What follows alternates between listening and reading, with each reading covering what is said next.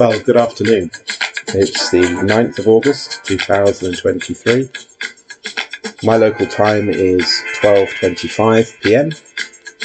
and this podcast is called The Prophetic Power of Jesus Barbie. Now, you might be forgiven for wondering why those two words have been conjoined. Jesus and Barbie? What on earth have they got to do with each other? Well, Emiliano Paolini and Marianella Pirelli, two Argentinian artists, have recently come in for extensive criticism for depicting Jesus and other figures and themes from the Holy Scripture as Barbie and Ken dolls. The dolls are the product of Paolini and Pirelli's imagination, and they are not endorsed by the makers Mattel. In the eyes of some Catholics and other Christians, the Barbies are blasphemous, and their creators have even received, unfortunately, death threats. The two artists clearly want to make good money from their dolls. They began their religious Barbies back in 2014 and have enlarged their collection to coincide with Greta Gerwig's Barbie film. The dolls sell for on average £587, which is about $750, maybe less. The collection includes Barbie and Ken nailed to pink crosses, a Virgin Mary Barbie, a Moses Ken, and a Barbie nativity scene. Other religious figures have been depicted, such as a Buddhist Ken. The dolls sit within a controversial artistic tradition of mixing the sacred with the profane. Take, for example, the 1979 film The Life of Brian, which parodies the life of Jesus.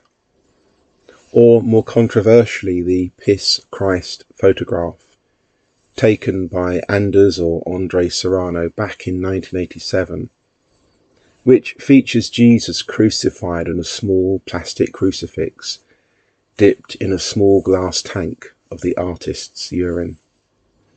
The question is, can there be any other reaction to these artistic stunts from Christians other than that they are blasphemous? The answer is indeed yes. Firstly, at a time when we are told that the Christian story is dying out in an increasingly secular West, and that young people have no notion of the biblical narratives, the fact that two artists have taken contemporary icons such as Barbie and Ken and presented them through the details of the virgin birth and the crucifixion suggests that Christian culture is not as dead as it is said to be. The fact that it is the world's media that is interested in this story and not just Christians demonstrates an abiding knowledge of axiomatic Christian beliefs and events. There is cause for some celebration here on the part of Christians. Jesus Barbies and Kens also provide a way in to talking with those who do not believe what Christians believe. Like the New Atheists, whose best-selling books put the topic of God back in the mainstream. So too can pink dolls nailed to pink crosses. Imagine having the opportunity of saying the following: okay, I too have seen those crucified dolls that look like Jesus. No, they don't offend me. Let me tell you the real reasons why Jesus allowed himself to be crucified. These dolls can be the doorway to conversations about the crucifixion that really matters. The artists have called their doll collection Plastic Religion. The title synthesizes the essence of Barbie culture, which is all about plasticity, artificiality, and superficiality, with the immutable, authentic, profound world of religion. It is an uneasy combination, but it carries with it an important warning to certain Christians who are caught in an actual plasticized version of the faith. Barbie is symbolic of a commercialized, materialistic lifestyle which has infected the church in the form of the prosperity gospel. This warped teaching presents relationship with God not as an end in itself, but as a means to health and wealth. God is your heavenly credit card, which you operate through your prayers to have the house, car and clothes of your dreams. And the good thing is that you do not have to pay off the credit card, as God forgives all your debts. As you would expect, the high priests of this movement make a lot of cash out of it. As mediators of God's largesse, they promise that if you sow money like seed into their ministries, God will bless you with a harvest of wealth. It is laughably untrue.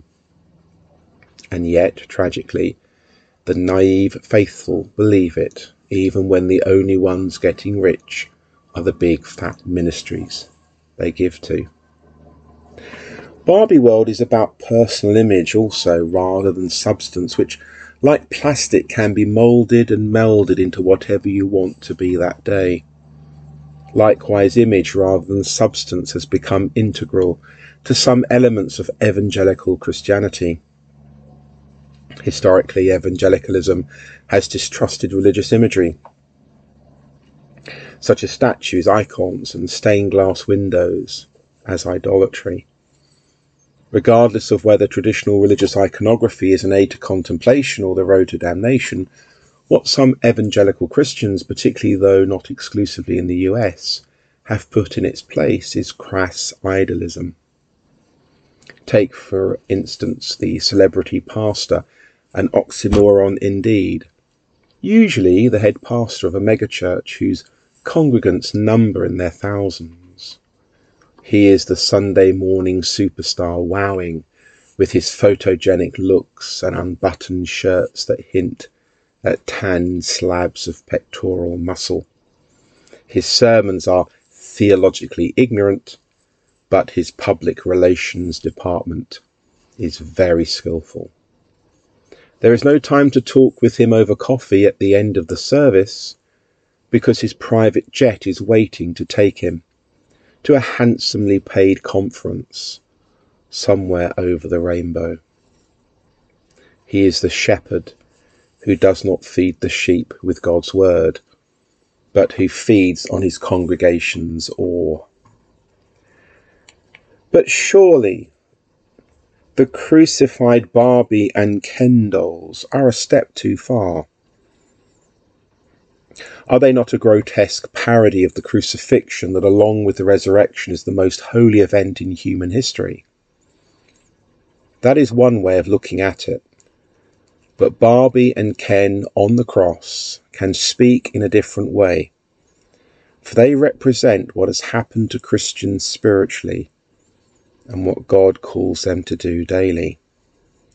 The Apostle Paul teaches that Christians' old selves were crucified with him, that is Jesus, so that their bodies of sin might be done away with and that they would no longer be slaves to sin. Romans chapter 6, verse 6. Moreover, Paul declares that those who belong to Christ Jesus have crucified the flesh with its passions and desires. Galatians chapter 5, verse 24.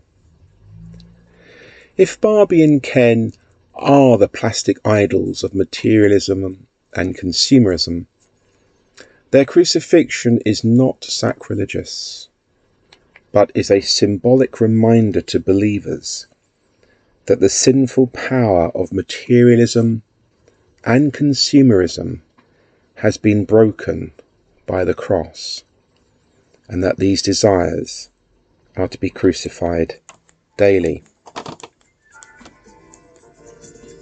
The question now is whether Emiliano Paul Paolini and Marianella Pirelli are brave enough to depict a resurrected Barbie and Ken, not of course as a mockery of the risen Jesus, but as an invitation to discipleship on one of its post-mortem rewards, the reunion of deceased believers with their truly perfected bodies at the eschaton.